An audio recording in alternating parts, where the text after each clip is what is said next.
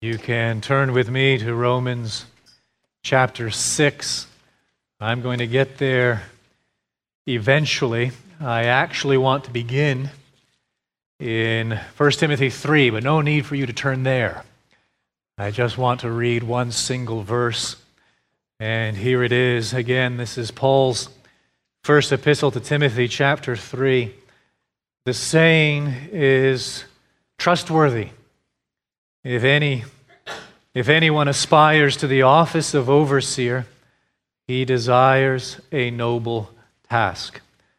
The saying is trustworthy. Paul uses it 5 times in the pastoral epistles, and he is very intentional as he uses it. He employs it to grab our attention.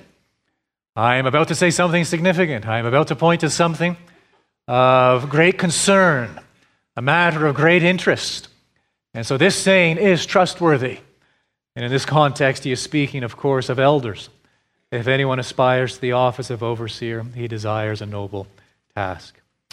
The elders here at Grace Community Church, we have been praying and discussing adding elders for well over a year. I've lost track of how long we've had that discussion off and on, and we've been praying about it. And I want to submit a couple of names to the elders of Grace, the members of Grace Community Church this morning. Gary Phillips, who we all know, and Brian Gaines.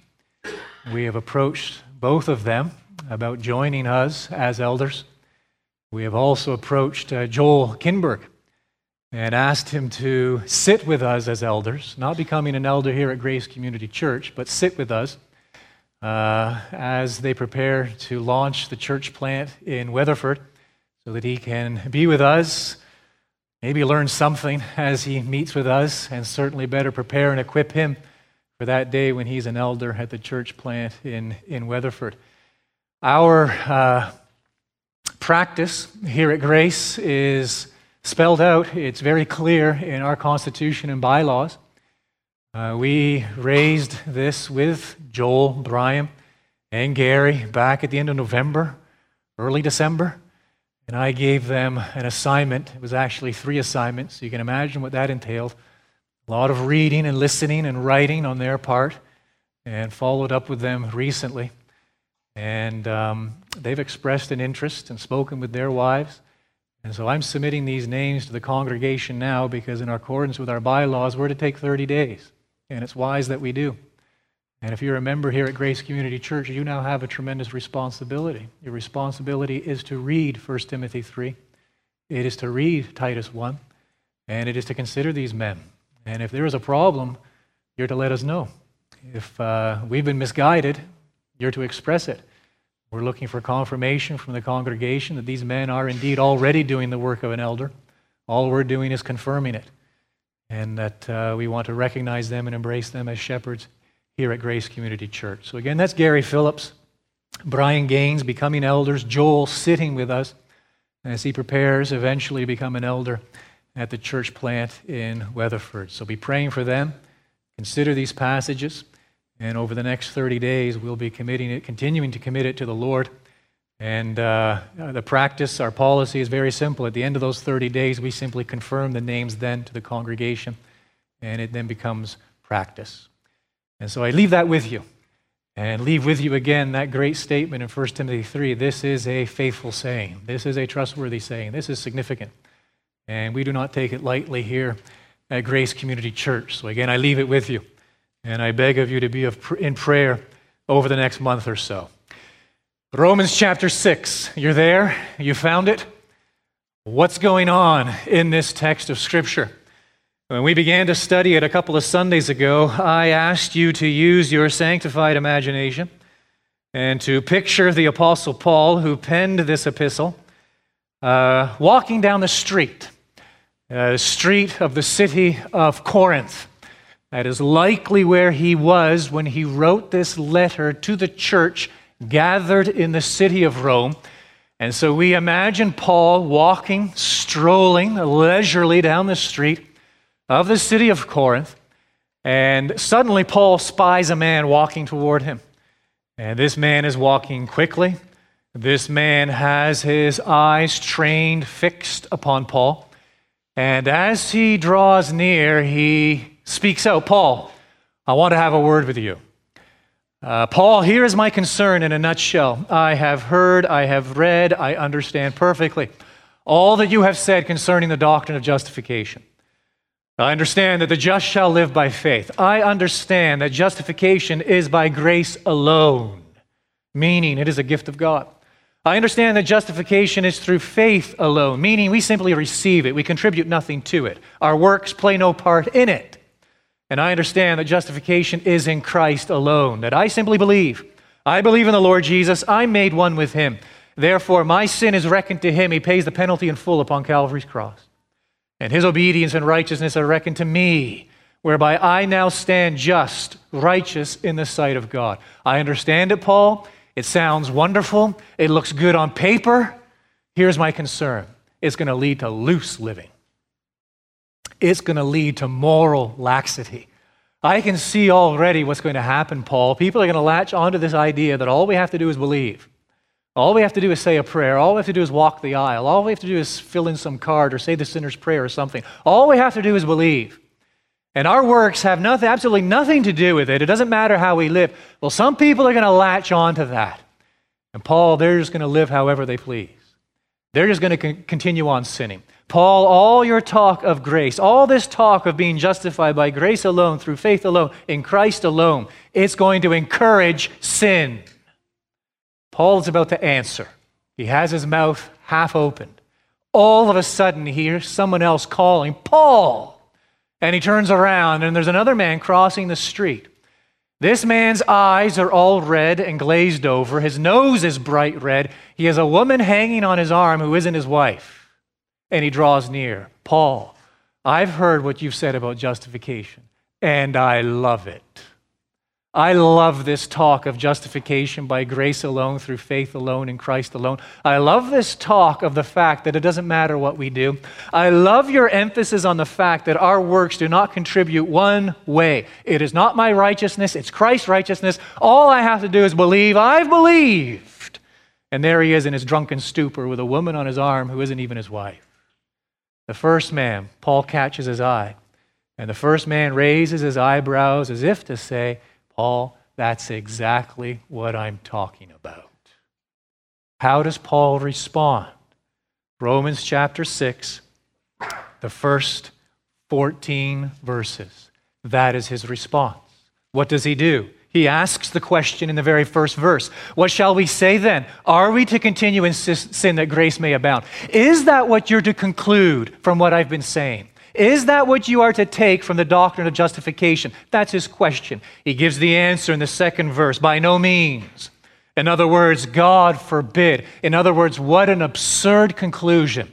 For you to conclude from what I've been saying that justification is a free license and an excuse to sin. What an utter absurdity. And then he presents his argument beginning in verse 3 through to verse 10. His argument is straightforward. Look, when you believed in the Lord Jesus Christ, you became one with him. Because you are one with him, that has significance for the penalty of your sin. The penalty of your sin is death, but you are now united with Christ. Therefore, you are united with him in his death, his crucifixion, and you are united with him in his resurrection. Therefore, you have paid the penalty for your sin. You haven't paid it in yourself.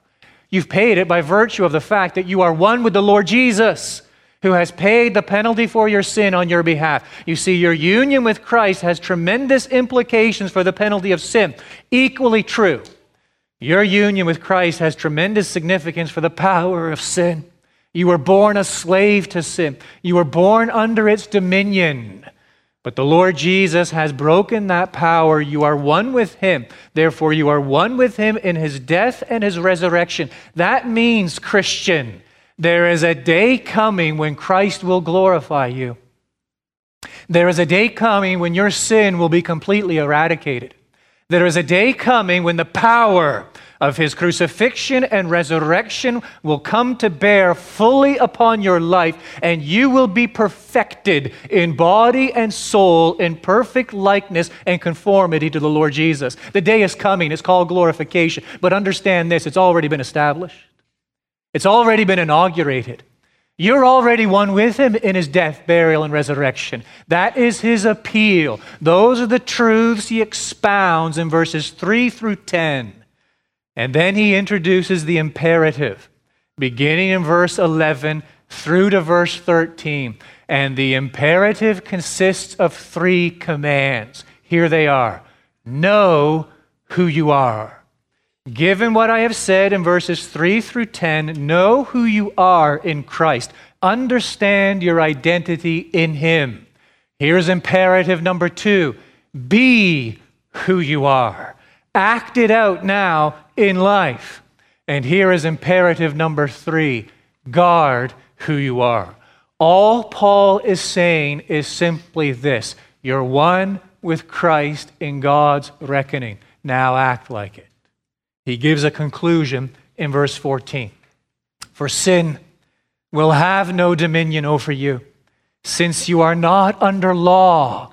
You're no longer in Adam under law. You're under grace. You now have something you never had before. By grace, you have a new identity in the Lord Jesus, and that is all the motive you need to live a life of obedience, to live a life of righteousness. That is Paul's answer. He looks at that first man as they're there having this conversation on the street, and he turns to the second man, and they're both kind of in stunned silence. They're taking a moment just to compute all this. And the first man has a very inquisitive look on his face. He's processing it all, and it's just the mind's going like 90 as he works through all of this and the implications. And then suddenly the second man speaks up, and his eyes are kind of bug-eyed, and he says, Paul, I listened to what you just said.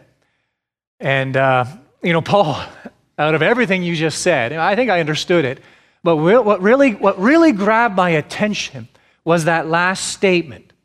I am not under law, but under grace. You see, Paul, that's all I'm saying. And you just said it yourself. I'm not under law, meaning I have no obligation to obey it. The law makes no requirement of me. Obedience isn't necessary. I'm under grace. It's all of grace. How I live doesn't matter. What I do does not factor into it. Paul, you've just said it yourself. You've just declared it. We're not under law. We are under grace. Therefore, I am free to live however I please. How does Paul respond? We hear his response beginning in verse 15. And it goes all the way through to the end of the chapter. And I invite you to hear it now. The words of the Apostle Paul penned beginning the 15th verse. What then? Are we to sin because we are not under law? You see how it flows out of the 14th verse. Not under law, but under grace. By no means. Do you not know that if you present yourselves to anyone as obedient slaves, you are slaves of the one whom you obey, either of sin, which leads to death, or of obedience, which leads to righteousness? But thanks be to God that you who were once slaves of sin have become obedient from the heart to the standard of teaching to which you were committed. And having been set free from sin, have become slaves of righteousness. I am speaking in human terms because of your natural limitations. For just as you once presented your members as slaves to impurity and to lawlessness leading to more lawlessness, so now present your members as slaves to righteousness leading to sanctification. When you were slaves of sin, you were free in regard to righteousness. But what fruit were you getting at that time from the things of which you are now ashamed? The end of those things is death. But now that you have been set free from sin and have become slaves of God, the fruit you get leads to sanctification and its end, eternal life. For the wages of sin is death, but the free gift of God is eternal life in Christ Jesus our Lord. The first thing I want you to notice is the question. Remember his question back in verse 1. What shall we say then? Are we to continue in sin that grace may abound? Now he knows his answer is going to lead to this second question in verse 15. What then? Are we to sin because we are not under law, but under grace? I have lost count. I'm not sure I ever kept count. But if I were keeping count at one time, I'm sure I would have lost count by now. The number of occasions I have spoken with someone, interacted with someone, and dared to raise blatant sin in their lives, to have them dismiss me as a legalist. I have lost count. The number of times, let me repeat it, I've had a conversation, male, female, young, old. And we've got around to the topic of sin. And we've got around specifically to a sin in his life, her life. I've dared to raise it. I've dared to call it what it is. And the response I have heard, the reaction I have received, the words not always expressed as follows, but these words certainly capture the sentiment. You are a legalist. I am not under law. I am under grace. God is all grace. God is all forgiving. Yes, that might be wrong. Yes, that might be unacceptable. But isn't that what grace is for? God isn't keeping record. God isn't keeping track. He's forgiven me. He does forgive me. He will forgive me. Oh, how many times I have spoken with people who believe, as Christians, there aren't any rules. I've heard it so many times. I have to bite my tongue every time I hear it. You're a legalist, or even you're a raving legalist. You're a raving legalist. There aren't any rules as Christians. We aren't under law. You ever heard that? Well, the number of times I've heard this, there are rules, but we don't need to obey them. Those rules only apply to unbelievers, and their purpose is to generate conviction for sin, which is true, but then they take it a step further. Now that I'm a Christian, those rules still exist, but they no longer have anything to do with me. They no longer apply to me. Or the number of times I've heard people say, yes, there are rules, but I am free to determine those rules because the Spirit of God now lives within. Oh, and here comes the mystic. The Spirit of God will lead me into the truth. The Spirit of God will show me what's right, what's wrong. My conscience doesn't bother me about that. It does bother me about this. So I have become a law unto myself. Oh, again, I'm going to repeat it. The number of times I've had that conversation. And they are all encapsulated in this question in the 15th verse. What then? Are we to sin because we are not under law but under grace? The law has nothing to do with me. It doesn't matter how I live now as a Christian. It doesn't matter what sin I engage in. It doesn't matter what kind of testimony I have before the world, because I'm justified by grace alone, through faith alone, in Christ alone. What is Paul's response? Notice, secondly, his answer right there at the end of verse 15. By no means. Which is what? God forbid. Which is a nice way of saying what? I've never heard anything so ridiculous in my life. That is what Paul is saying.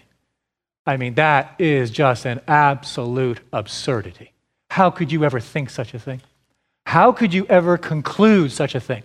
How could you ever derive such a thing from what I have been articulating in this epistle concerning union with Christ and what that means for our justification before God? By no means, God forbid.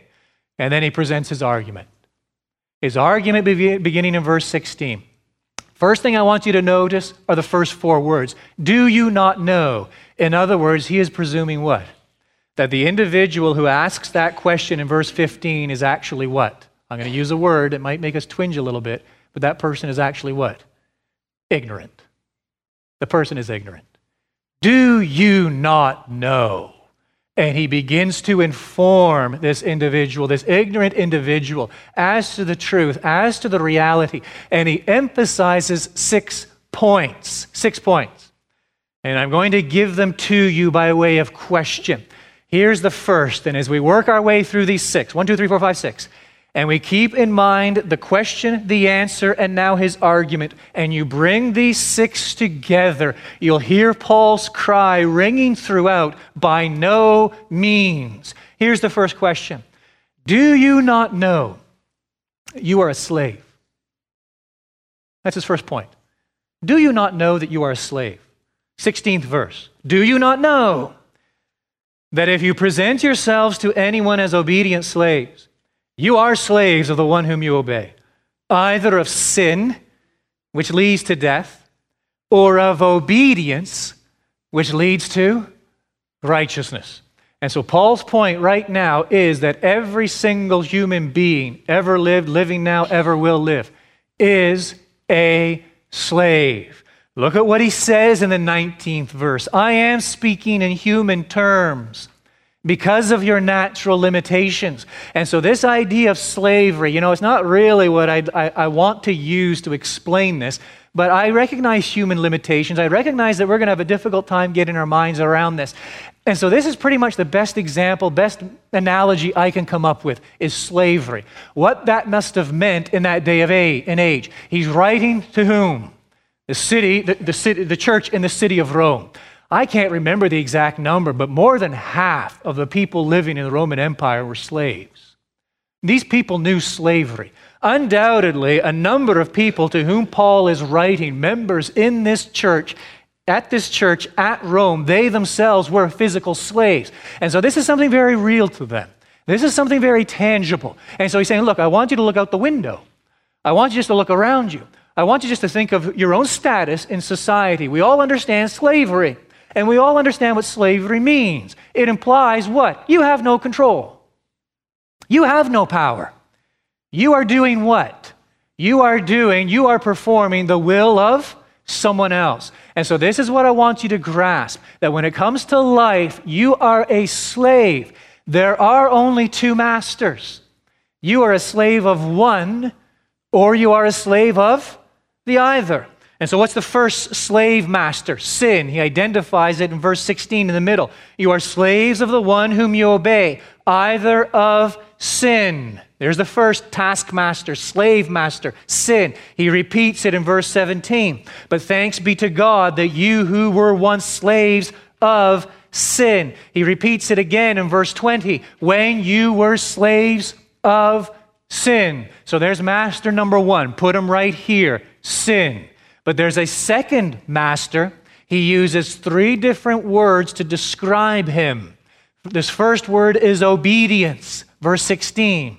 Do you not know that if you present yourselves to anyone as obedient slaves, you are slaves of the one whom you obey, either of sin, which leads to death, or of obedience? So there's the second master, obedience. He uses a second word. Verse 18. And having been set free from sin, have become slaves of righteousness. He uses a third word, verse 22. But now that you have been set free from sin and have become slaves of God. 2 masters. That's it. Sin. Master number 1, right here. Master number 2, pick any of the words you like. Obedience, righteousness, God. His point is this. You are a slave. And you are serving one or the other. That's all there is to it. Either sin owns you and you are at its beck and call, or God, righteousness, obedience owns you, and that is what you or whom you serve. The second point he makes is this in the 17th verse. Do you not know that you were a slave to sin? Now remember, he is writing to Christians. And so he is asking them to remember, reflect on the fact that at one time they were slaves to sin. 17th verse. But thanks be to God that you who were once slaves of sin. And so he is reminding them of what they were by birth. He is reminding them of what they were when they came into this world. They were by nature, from the moment of their birth, their natural birth, their physical birth, they were slaves of sin. Sin was their master.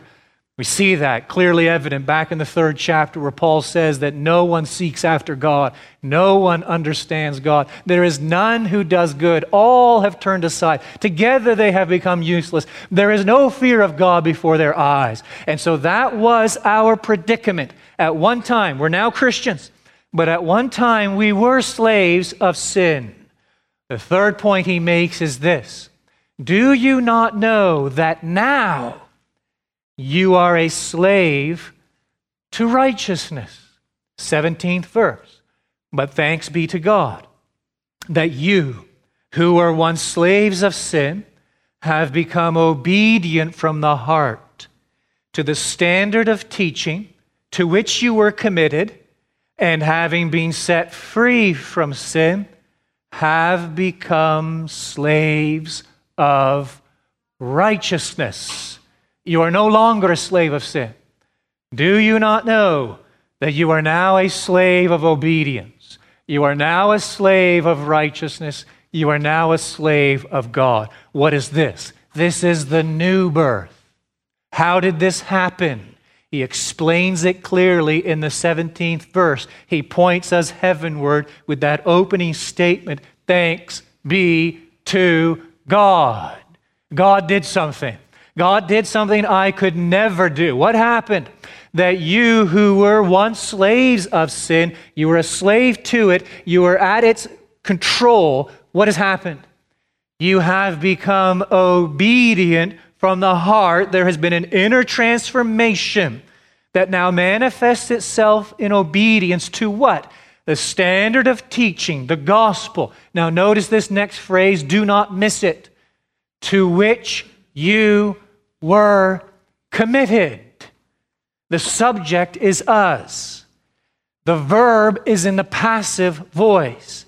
The standard of teaching to which we were committed. Who committed us to it? God. Thanks be to God that God acted sovereignly in our lives. Thanks be to God that in His eternal counsels He chose us before the foundation of the world. Thanks be to God that there was a moment in time, that effectual call, where the light went on and we saw ourselves as sinners, slaves to sin.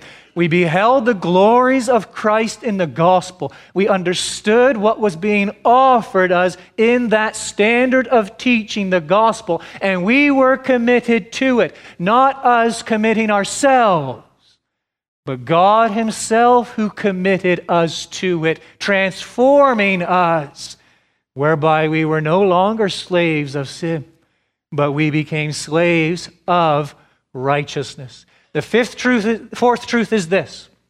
Do you not know, in the 18th verse, that now you are free from sin? Do you not know it, Christian? You are free from sin. 18th verse, and having been set free from sin. Liberation. This isn't liberation theology. I'm not talking about liberation from economic injustice. I'm not talking about liberation from some sort of political or social oppression. I'm talking about liberation from slavery to sin. I'm talking about the greatest release and liberation from our greatest enemy, that which plagues us, ourselves, our love of self, our innate idolatry, and our rebellion against God. He has set us free. He has liberated us from that slavery to sin. How has He done so? Two ways. He has liberated us from the penalty of our sin. That is justification. Again, celebrate it with me. Yes, we are justified by grace alone, through faith alone, in Christ alone. That is our standing in the Lord Jesus, whereby the penalty of our sin is paid in full through His death, His resurrection, His obedience now imputed to us, liberated from the penalty of sin. But equally true and equally wonderful, we have been liberated from the power of sin. Oh, yes, we know we're awaiting glorification. We know we are awaiting that final eradication of the flesh when we will be perfect in body and soul. We will be like Him, for we shall see Him as He is. But understand this, it has already been established. It has already been inaugurated. We are already one with Him, whereby the life we now live, we live in Christ Jesus. Therefore, in Christ Jesus, we are free from both the penalty of sin and the power of sin. His fifth point is this, by way of question. Do you not know? Do you not know that you must present your members as slaves to righteousness? And so if you're really getting, if you understand the first 4 points, do you not know that you are a slave? Do you not know that you were a slave to sin? Do you not know that you are now a slave to righteousness? Do you not know that in Christ you are now free from sin? If you get these 4, it's beginning to compute, and you grasp your identity in the Lord Jesus, then fifthly, do you not know that you must present your members as slaves to righteousness? The 19th verse. I am speaking in human terms because of your natural limitations. For just as you once presented your members, all the members of your body, name them, all the members of your soul, all your faculties, all that constitutes humanity, body and soul, just as you once presented all that you are as a human being as slaves to impurity and to lawlessness, leading to more lawlessness, so now, in light of your identity in the Lord Jesus, present your members, all that you are, as slaves to righteousness, leading to sanctification. It's beautiful. As we read it, I admit, it can sound a little abstract, can't it? So let me make it very concrete. Earlier this week, I was jotting down different examples of what this means, different examples of what this looks like, and let me share 6 or 7 with you. What it means, because of our identity in Christ, to present our members, body and soul, as slaves to righteousness. Here's concrete example number 1. Someone makes you look bad. All right, you fill in the blanks, the details, that's up to you.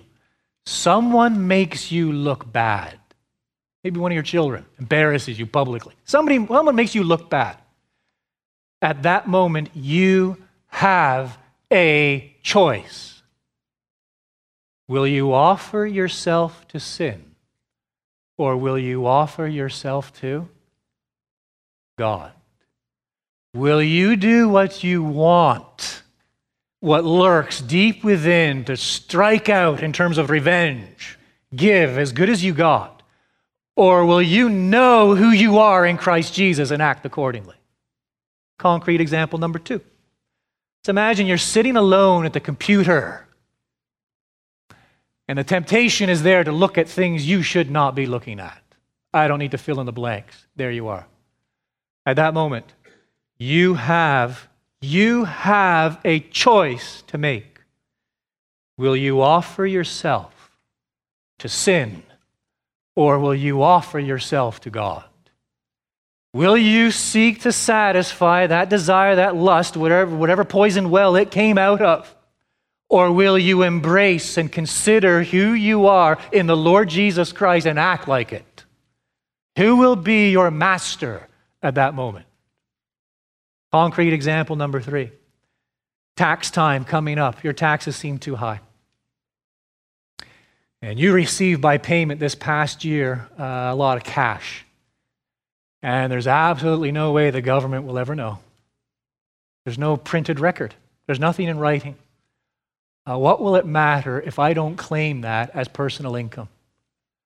At that moment, you face a choice. Will you offer yourself to sin, or will you offer yourself to God? Will you give vent and expression to your own greed, what it is you want, or will you consider who you are in the Lord Jesus Christ? Will you know who you are in Christ? Will you be as you are in Christ? Will you guard who you are in Christ? Will you present yourself to Christ, God, righteousness, obedience, as your master? 4th example. Your day has not gone as planned. Well, boy, back it up. Your night did not go as planned. 3 kids, 3 boys. Boy number 1 decided it was his turn to make a fuss at 2 o'clock. Boy number 2 decided it was his turn at 3 o'clock. Boy number 3 decided it was his turn at 4 or 5 o'clock. I've been up the whole night. This day is not going as planned. The car has now broken down. I've got stuff coming at me from every direction. At that moment, Christian, you face a choice. You face a choice. You must choose at that moment. Will you offer yourself to sin, or will you offer yourself to God? Will you give expression to your desire to throw a self-pity party for yourself? To get all frustrated, to get all vexed, and to lash out in anger?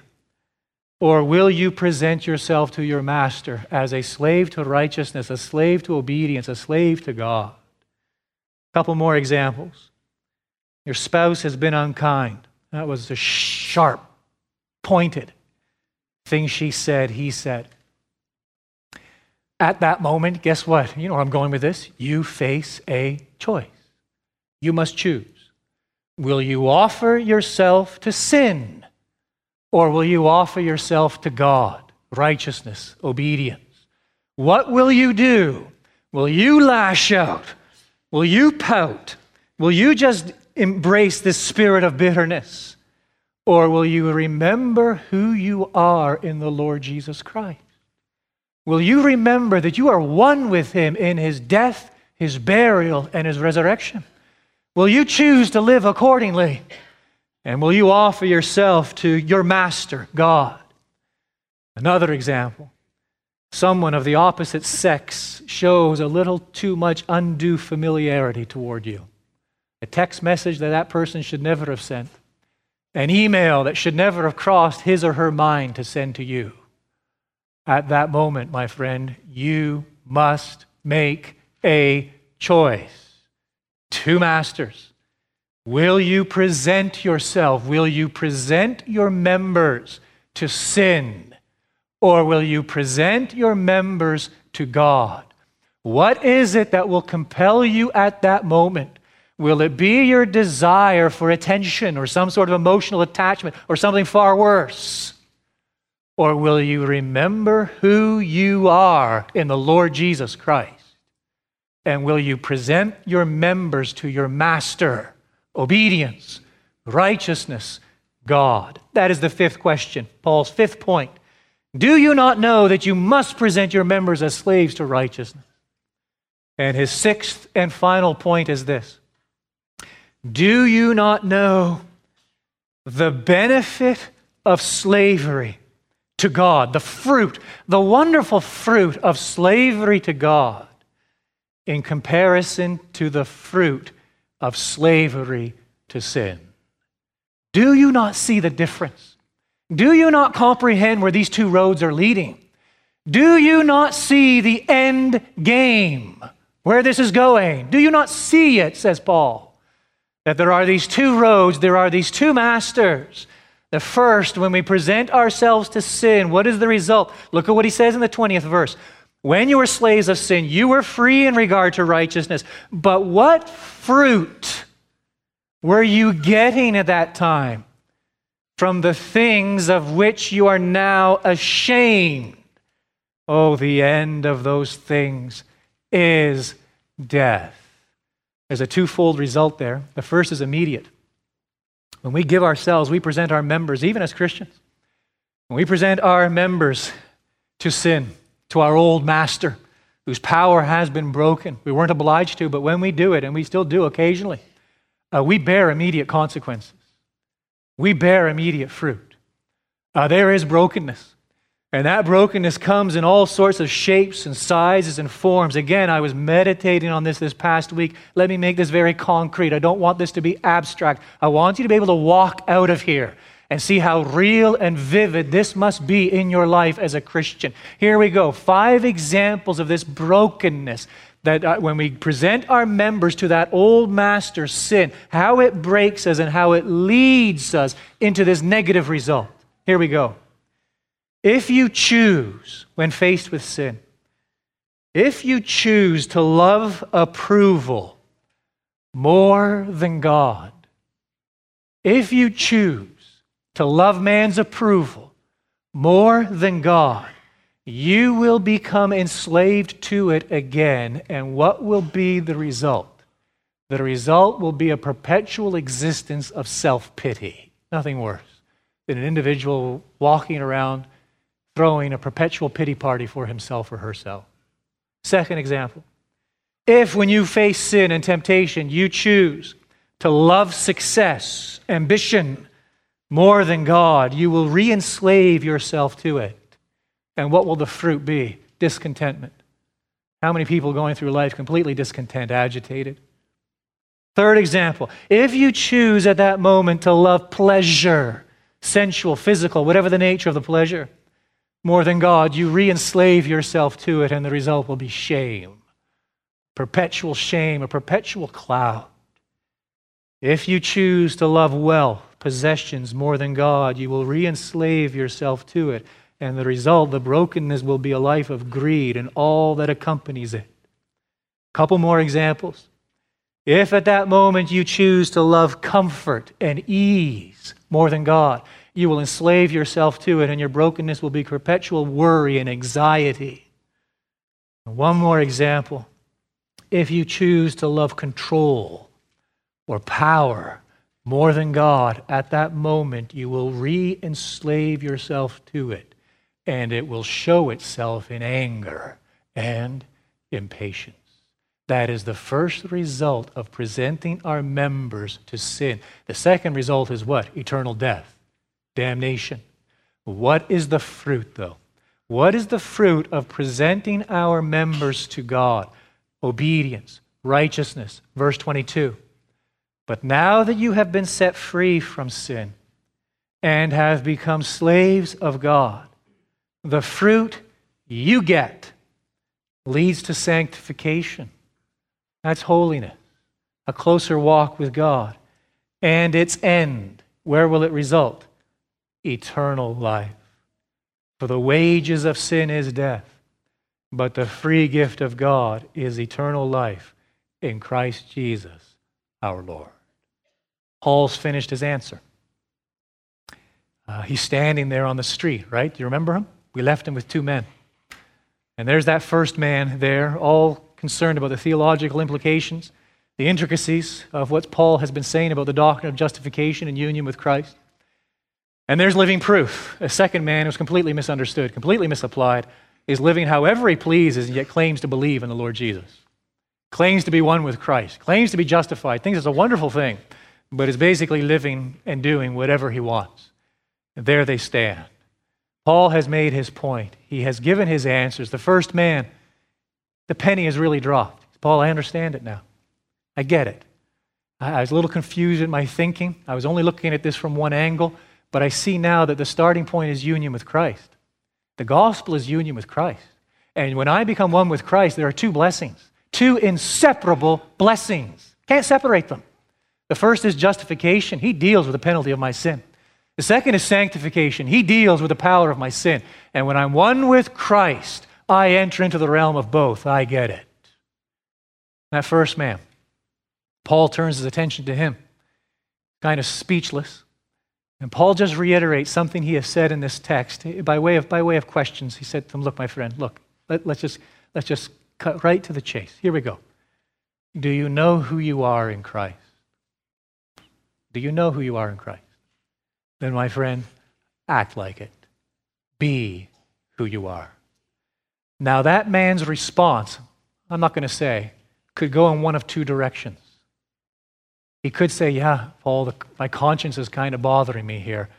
I understand who I am in Christ and what that means now for the power of sin, and I need to present myself, my members, all that I am, body and soul, to my new master, God, righteousness, obedience.